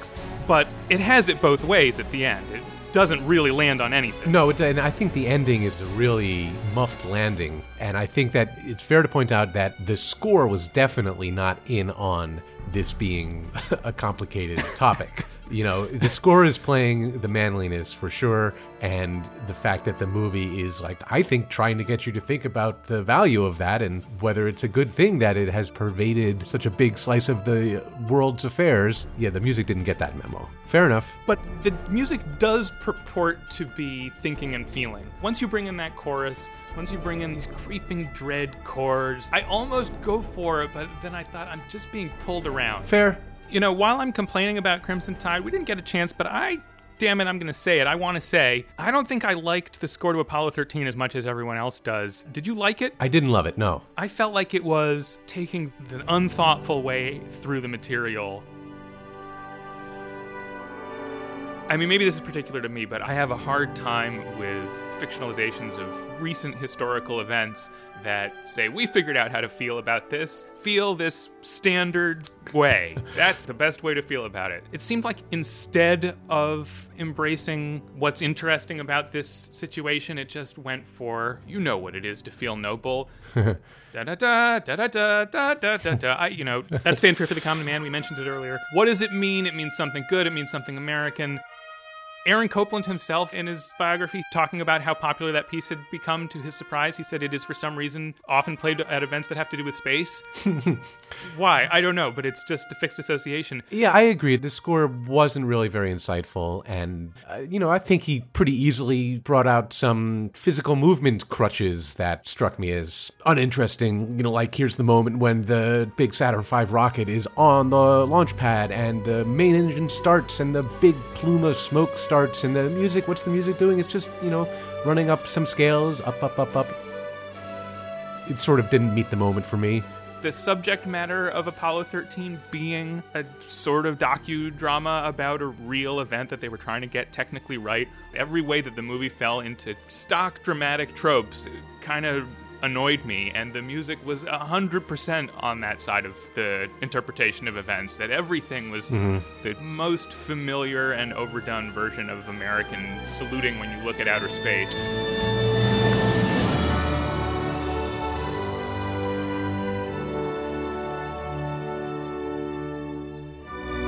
This score has so many cymbal roll whooshes. I can take that when it aligns with feelings I'm already having, but when it tries to push me into having a feeling, or really what it seems like it's saying is not only are you having this feeling, but it gave you goosebumps when you had that feeling.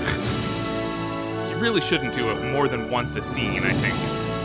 You can't have that many goosebumps. But it also kept pointing up to me like, well, I'm not really in the 1995 headspace, I guess, because if the audience in 1995 was having goosebumps then we just have different outlooks on life. I mean, at some fundamental level, we're not experiencing this the same way.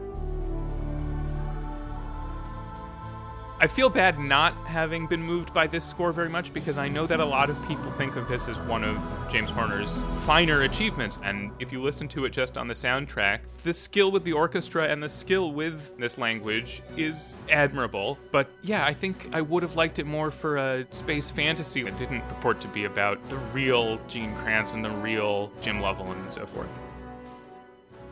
I found Horner talking about this score at the time in an interview. He said, "What I'm trying to get out of the story is the idealism, everything that was great in the guys at Mission Control and in the capsule, the best thing about NASA, and that's a very elusive thing to bring out with a flute, but that's what I want, idealism in a very quiet way. If I go in with something you don't expect at all, it'll be just magical." And I think that sounds great, but it's not what you don't expect at all. Right. It's what you expect at all. It is all of what I expect at. Yeah, I mean, to go back to what we were saying at the beginning, a lot of these scores from this year are sort of right down the middle of what you would expect, and that's for better and for worse. You know, I think some of the other Oscar nominees that we haven't touched on can get lumped into that category. Sense and Sensibility, the Jane Austen adaptation scored by the English composer Patrick Doyle. He has a long working relationship with Emma Thompson, who wrote this adaptation. He scored a bunch of the movies that she did with Kenneth Branagh, etc. And yeah, I think Patrick Doyle shows up and writes some English pastoral music that is exactly what I would have expected. Seemed right down the middle to me, but I thought he did a very nice job of it. Yes, I think that the historical, literary, period drama score, I think I've said once before that it often disappoints me how little historical awareness seems to be in the music. In so many scores like this, the composer has just thought, well, if I use a string orchestra, I've fulfilled my obligation. Yeah, and some light classical piano on top. And some light classical piano or a harp solo at some point. Harp sounds very classical. Whereas I think that Doyle in his scores in this style tends to show a deeper feeling for expression that evokes the 19th century and kind of a classical emotional palette. Yeah, like there are some songs that Kate Winslet plays on the piano and sings in the movie that I totally believed were authentic, pre-existing chamber songs from the time period that, in fact, Doyle wrote those originally as well and then wove those melodies through his score.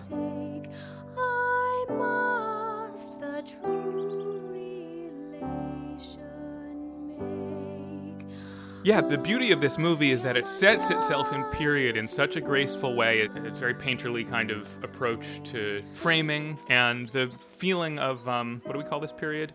Austenian? Regency. This Regency period feeling of sort of a serenity behind whatever drama there is, that there's still a feeling of quiet.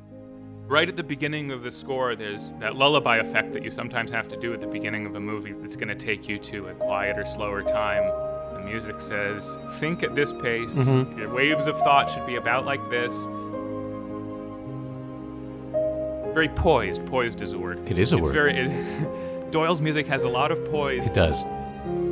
Getting inside the emotional idiom of Mozart or Schubert or Beethoven is actually the hard part. The easy part is noting that they, use trills or they have a certain figuration in the bass, but to express something within that language and have it match the drama is actually hard. And when it's done, I think it makes the movie feel authentic. I totally agree that Doyle is a real pro about this stuff and that he is able to inhabit this style and get across this classical sense of poise, as you say, and serenity. Especially when you think, well, this is 1995. The actual human beings who made this movie lived in the world where Crimson Tide was being made. It takes a lot of clarity of artistic purpose to get here. I want to give Doyle all the credit for indeed getting there and very expertly conveying the wavelength of thought that is the milieu of these historical people. I don't know. I didn't totally get into this movie. It's not my favorite Jane Austen material. I think at least partially because in the story of these particular historical people, the underlying patriarchal injustice of their society is kind of foregrounded, so it's just not my favorite place to spend time. The era that they're depicting here is an era where the greatest aspiration of a lot of art was to be agreeable. The fact that there's an undercurrent of real despair and injustice in this story, and then it's told in this very pretty way because life aspires to be pretty, created because of the quality of the music, a feeling of, gradations, shades, and it had a nuance to it, a texture that I was able to think, this is a high quality movie and it has aged well. I don't deny it's a high quality movie, and I'm glad that you felt that way about it. I think it's totally possible that I might have felt that way about it if I had seen it on a different day, but the way it struck me, that disconnect between the undeniable accomplishment of the storytelling and the music, between that and the fundamental injustice of the society it was depicting, I don't know. I didn't feel great about it at the time, but it is a very nicely made piece of movie, thank you. Actually, another movie that addresses this that I watched because it had been put in the bucket from a viewer suggestion. Again, we don't have any viewers. Listener suggestion was Restoration with score by James Newton Howard, which is a period movie, really with a capital P. It's like the whole point of the movie is to evoke period, which in this case is the 1660s, the Restoration era. Robert Downey Jr. is like a court physician to the decadence of Charles II. It's this very weird movie I hadn't seen before. I actually really enjoyed it because it's so full of production stuff and ideas about how to depict this era. And James Newton Howard's score lives alongside actual period music by Henry Purcell, who was, one of the preeminent English composers of the time. All of this true Baroque filigree and pomp and excitement. Howard writes music that lives alongside it and sometimes interleaves with it in what to me was a very impressive way. This is right at the beginning where he's establishing the tone of us looking back with the delight of one who reads a historical novel at this era.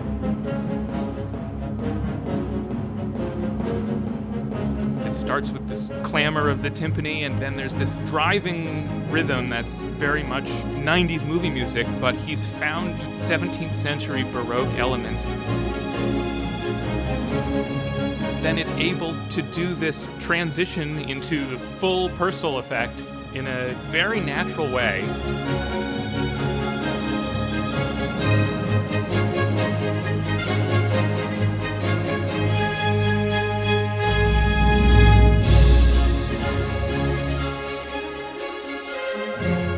And the other strategy he has is he uses this Baroque theme called La Folia that many Baroque composers wrote variations on and sort of used as a foundation for spinning out their own composition. This da-da-da-da.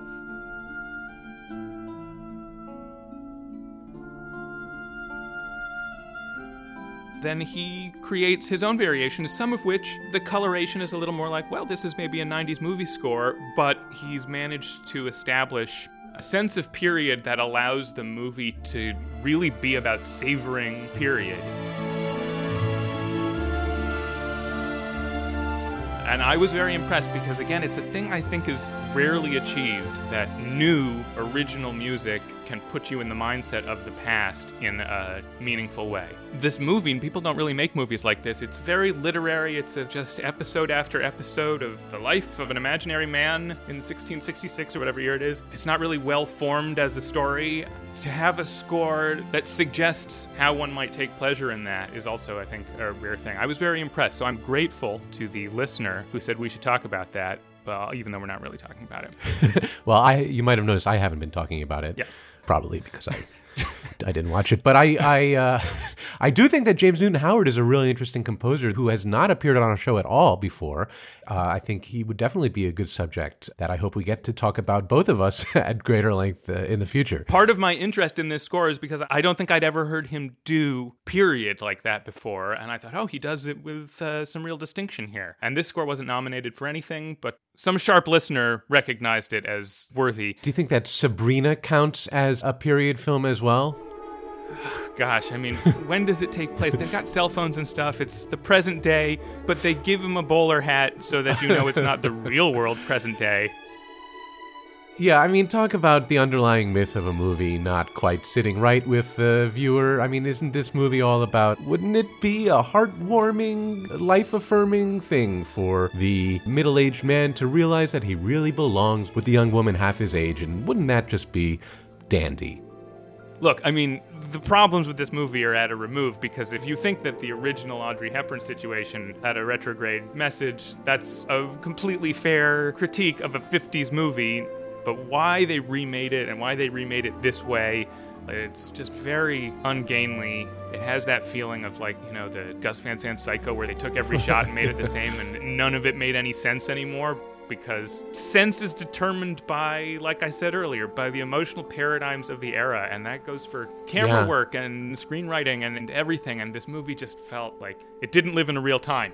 But this music is beautiful. Sure.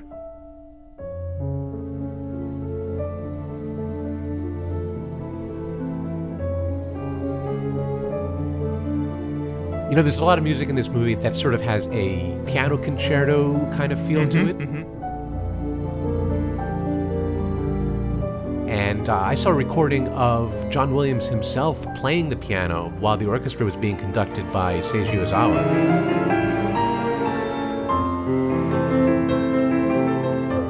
And I think it was really cool to see Williams at the piano himself playing his music. And of course, he came up as a pianist, as an accomplished pianist. The way that the piano is constantly finding the kind of the glint around these chords, the piano notes kind of limbing the edges of where the chords are.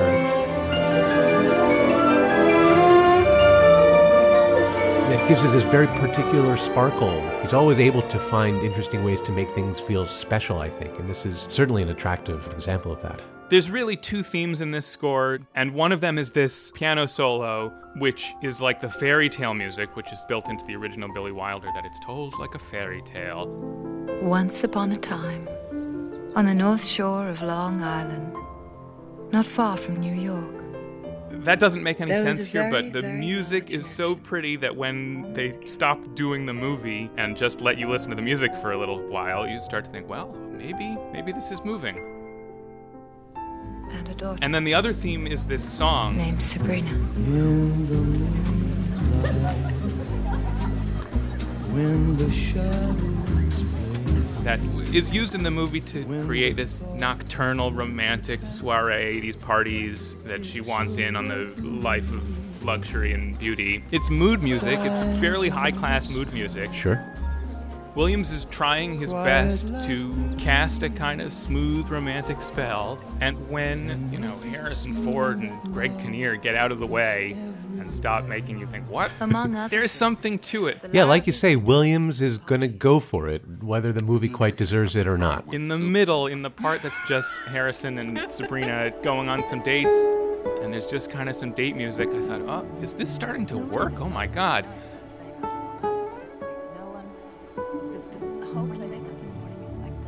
And it's not, but it's because John Williams is bringing taste, as far as taste goes, into this construction. People who love this score because it's so romantic and so pretty, I think that's absolutely right. The score, like many scores, suggests the better movie that they really failed to make. Yeah, hear. Although he also read some super embarrassing music when she has to go on a photo shoot in Paris. All right, well, let's not play that then. Okay. In fact, I don't know how much more stuff we can afford to play here. We've been talking for an awful long time. I think there's one more of these Oscar nominees that we should definitely touch on, but before we get to that and hopefully wrap things up, are there any other tidbits you want to throw in, Andy? These were all the Oscar nominees that we've been going through, except for the one that we've yet to talk about. But the Golden Globe winner was not among these. It often isn't. It was A Walk in the Clouds, scored by Maurice Jarre. A Walk in the Clouds is a movie where Keanu Reeves, etc.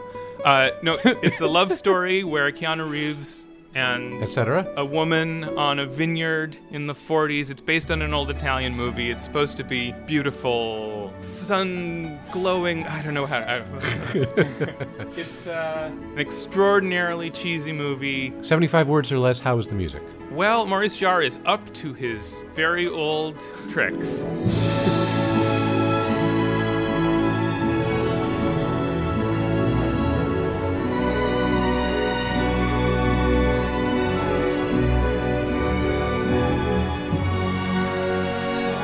This movie is pure romance novel, snow globe fantasy. This snow globe happens to be a vineyard. But my instinct is that a movie like that, which is a legitimate kind of movie to make, should be scored like Il Postino was, with just a tune that you get used to, and it says, when you hear this tune, you're watching this movie, and it's a lovely place to be. The movie is like a song, and this is the song. And Jarre fails to score it like that. He scores it through and through. He's got cymbal rolls, and he's got crashes and discords when things go wrong, and it's Keanu Reeves on screen. The rest of my life, I want to take care of him. Jose, my guy! Victoria! I had an increasing sense of embarrassment as we got toward the end. Here's some high drama at the end of this movie. It's not even your child she carries.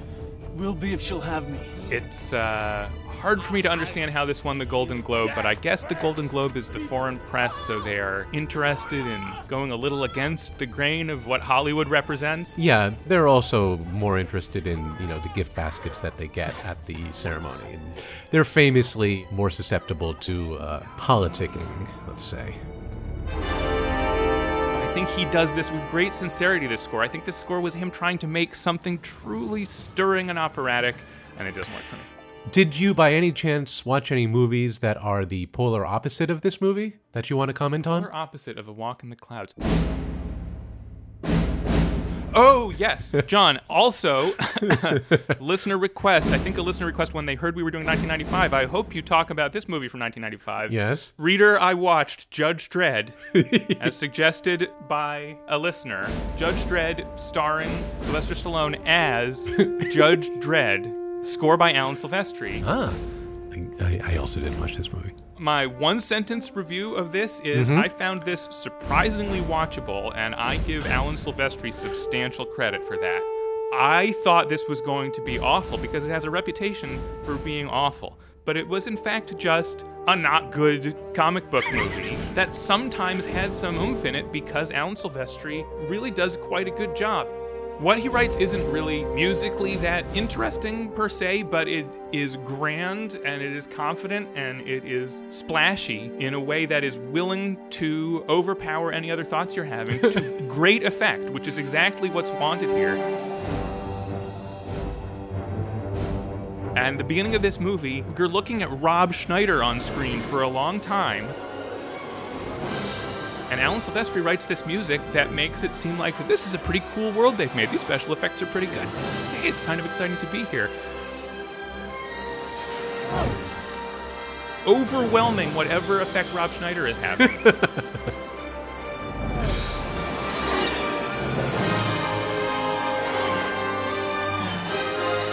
Silvestri's ability to go for a grand gesture when that's what's demanded is really good. The end of the Act 1, as it were, in the movie, Max von Sydow is exiled to the desert world outside the city. Let him be written. And the gates open and he's sent off into the desert. Listen to this. It's like the whole chorus of the opera comes out and sings.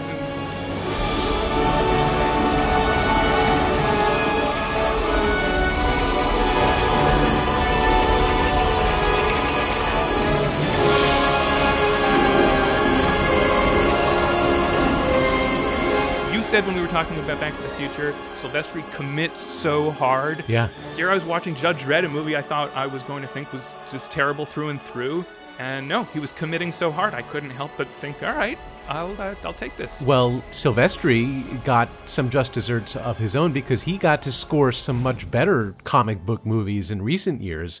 I think his scores for the Marvel movies that he's done have been terrific, most notably for me, the first Captain America movie. I really sat up and was truly excited by Silvestri's music for that. And then he did some of the other Avengers movies too. You know, he's still at it, committing just as hard. So how about that? Yeah. It's knowing when to push the audience. So I complained a cymbal roll at a time when I'm not feeling a cymbal roll is so irritating.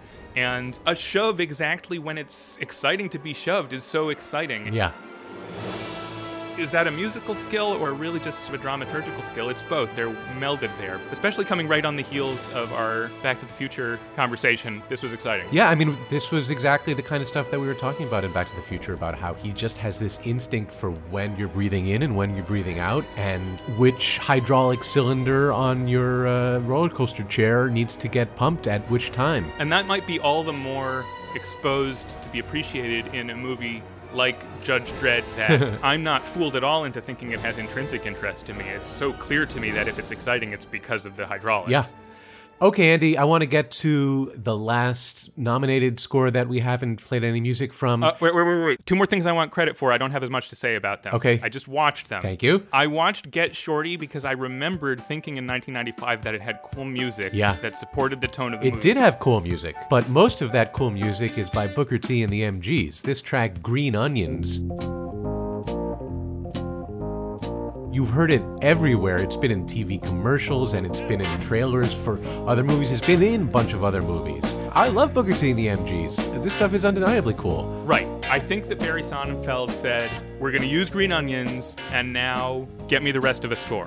I watched it because I saw that the score is by John Lurie, who is a sort of interesting New York eccentric jazz musician guy who also made a crazy TV show, Fishing with John, that I have seen since and found amusing. I thought, I want to go back and see his movie score. But actually, most of it is not the John Lurie score, and that's what I didn't realize. It's a very cleverly assembled soundtrack score put together by Karen Rachtman, who is a real name at doing this. She did Reservoir Dogs and Pulp Fiction for Quentin Tarantino, which are notably effective assembled scores. Yeah, those are beloved soundtracks, just the albums. That's right. She also did Clueless that same year.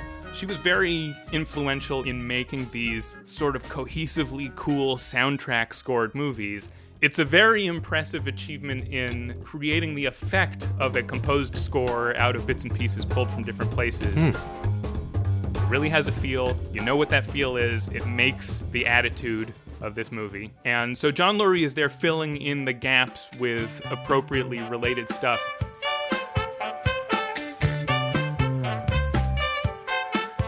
But yeah, I was a little surprised to say, this isn't actually a scored movie in that sense. So we can move on from there. Alrighty. And I also watched Devil in a Blue Dress with Denzel Washington. Oh yeah, I saw that movie when it came out. Mostly because it had a score by Elmer Bernstein, who was still going strong in 1995. I thought, let's see what Elmer Bernstein did with this material. And the material is basically, what if Chinatown were about race, which is a great idea.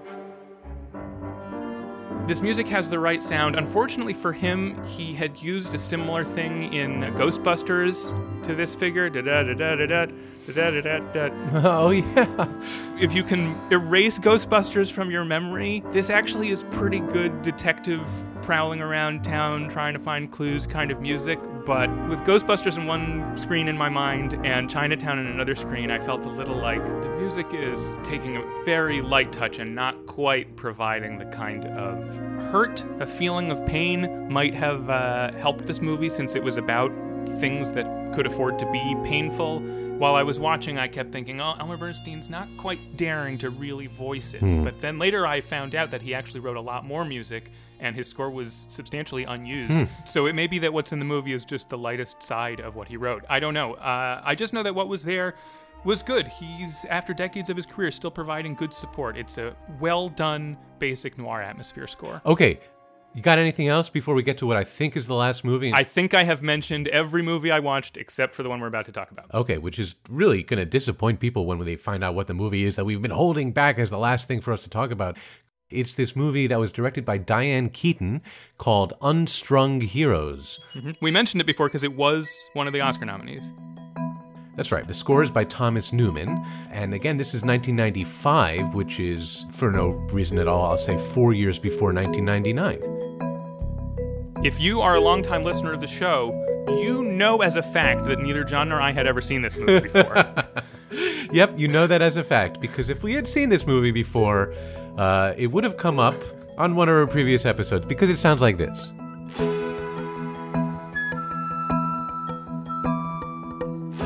I mean, golly.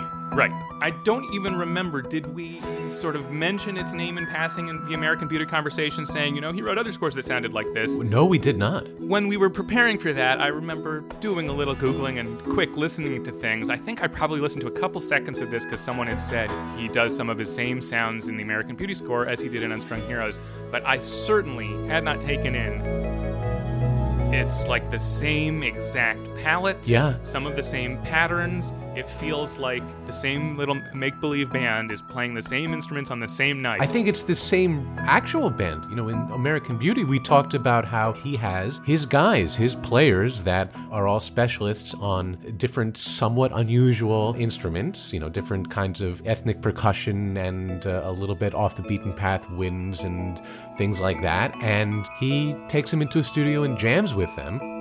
Here he is jamming with them in a way that it's impossible not to hear it as a study to the American Beauty score. Thomas Newman has compositional ideas and timbral ideas that he's always working with, and they're going to self-resemble. But this goes beyond that. It really took me aback that it felt like the American Beauty score was actually a repurposing of this score. It felt like someone had said, take exactly those sounds again, if you would, please, because that's the sound we want. Well, I kind of am glad he did, though, because I don't think that this score gels with this movie much at all, and I was quite taken with the effect of the score on American Beauty, as you might recall. I felt similarly. It kind of crystallized the thing that I have not been saying very well through this whole episode, but maybe now will be easier to say clearly. The 1995 music plus drama equation kept feeling to me like it wasn't quite balancing out. And here is the example where the music was, it felt to me, ahead of the drama. In most of the other cases, it felt like the drama was starting to get to a style like where Hollywood was heading in its next iteration. The camera's attitude to the characters was something that was coming in the future, while the music was still playing old tropes and old emotional stories. Whereas in this movie, it felt like Thomas Newman had a forward-looking vision of whatever we said in American Beauty, a slightly more rigorous, patterned kind of world. And it felt like the drama was taking place in a very old-school way. I mean, I'll just say, I don't think that this movie works. I think it's a very bizarre picture. I was willing to be semi-charmed by it. It was sort of clear that it was someone's real memoir, which it is, and that he was trying to portray ambivalences about the hazy line between beloved eccentricity and dangerous mental illness, and whether you're in or outside of the lines of society and navigating that as a kid. There's something there, and I thought Diane Keaton's touch with it had a friendly feeling. Friendly? Sure, I'll give you that. That supported that material. And I don't think it was where Thomas Newman was coming from. Yeah. So did you ever, while you were watching this, feel like the music had something to say to the action at all at any point? I'm sorry to say I kind of don't. In American Beauty, this rhythmic wash really felt like it had something to say about the drudgery of middle-class suburban American life, and then what it felt like to break out of that. Whereas in this, I really wasn't sure what this rhythmic sensibility was meant to hook into. It seemed to me that the movie wanted something of a dreamlike feel. I mean, there's a few scenes in the movie where very strange and inexplicably weird situations just kind of arise at a moment's notice. All of a sudden, they're bouncing bouncy balls on their dining table. Seems like a bizarro dream world a lot of the time. Yeah, I don't feel like the music was helping me think of it that way. I think the idea was supposed to be, in American Beauty, it's kind of about people who are trying to make their way through a world that feels chilly and unreal and inhuman, and they're looking for the thing that feels human. And this is a movie about people who are trying to escape outward from their emotional center where there's something sad happening they're kind of trying to avoid, into the escape of eccentricity. So I thought that the music was trying to be this kind of somewhat fantastical world that they willingly take on to give them a break from the, feeling of tragedy. It's all about that his mother is dying, Andie MacDowell, and his father is John Turturro, who doesn't always know how to help the son navigate through the emotions of that, so he goes to stay with his truly crazy uncles. One of whom is Kramer. Right. One of whom is like really Kramer, like he's just doing. It's Michael Richards, opening doors very aggressively, exactly the same way. And this is like at the height of his Seinfeld fame. So I think that the Newman music was trying to... Newman. Not different Newman, sorry. Go ahead. I thought it was trying to suggest the draw of that magic, the magic of, now we are all bouncing balls, or now we all are participating in some zany scheme to trick the landlord, or whatever they're doing. We're yelling antisocially. It was supposed to be the quirk as a release that holds this appeal for a kid who doesn't want to think about his mother dying. Yeah, that's right. That must be right. I think that it's somehow flipped from the way in American Beauty that actually works, which is that if life feels like this, where do you go from there? And we talked in the American Beauty score about how it gives kind of an alternative with that very still music. Right, he kind of shows you where to go from there, and he shows you the relationship there. And there wasn't really that stillness in this score. Yeah. I don't know if it was set up quite right, but it did feel like we were getting a glimpse of future ideas that landed here and no one knew what to do with them. Yeah, agreed. Okay, Andy, we watched a lot of movies. You more than me. Sure did. 20. You watched 20 movies? Wow. Yeah.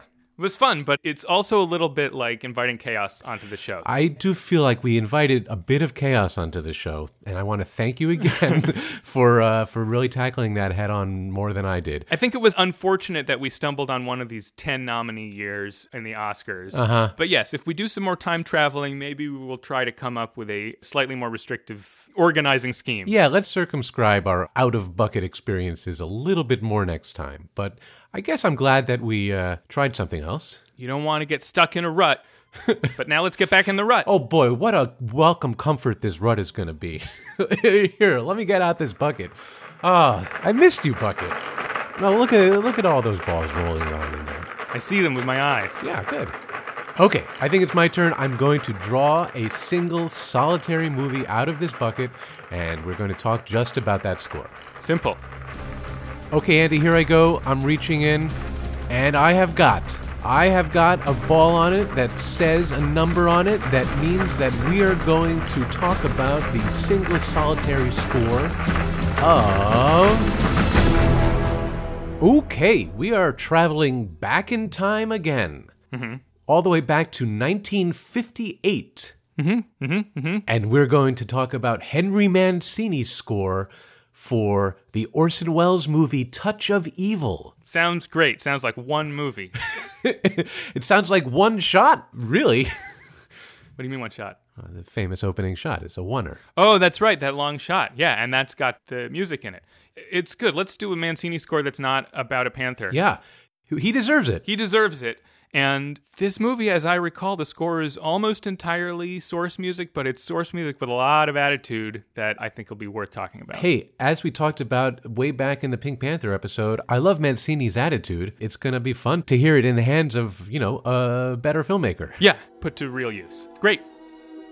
Listen, everybody, thanks a lot for coming along with us on this probably overlong journey, but you got to hear a lot of movie music this time, and, hey, we like listening to movie music. We try to maximize how many people we annoy and disappoint with our opinions in one episode. Here we managed to dismiss and be not that into more movie scores that people love than we've ever done in one episode before. Congratulations, Andy. It's an achievement. But we loved Babe and Toy Story, so we did love something. Yeah, what were your favorites? I would say Babe, Toy Story, and Usual Suspects were my favorites. Yeah, notable scores of the year were Babe, Toy Story, and then maybe I'd say Nixon, Sense and Sensibility, and Restoration. Okay, all good. Those might have been my nominees. That's, I think, a good slate of nominees. Oh, and also, Braveheart is a good score. Maybe someday we'll come back to it in some kind of James Horner situation. All right, look, if the bucket really puts a gun to my head and forces me, I will watch Braveheart for its own episode if I have to. Hey everybody, if you like this show, it helps us out if you write us a review. And if you want to get in touch with us, as you heard that a lot of people have been suggesting things to us and telling us things that would be cool to talk about, you can do that over on Twitter at ScoreSettlers. Yeah, we actually do watch them and talk about them. Yeah, how about that? How about that? Okay, Andy, time to go. We only have one movie to watch for next time. Easy peasy. Easy. All right, see you then. It won't take as long this time. All right. Bye. Bye.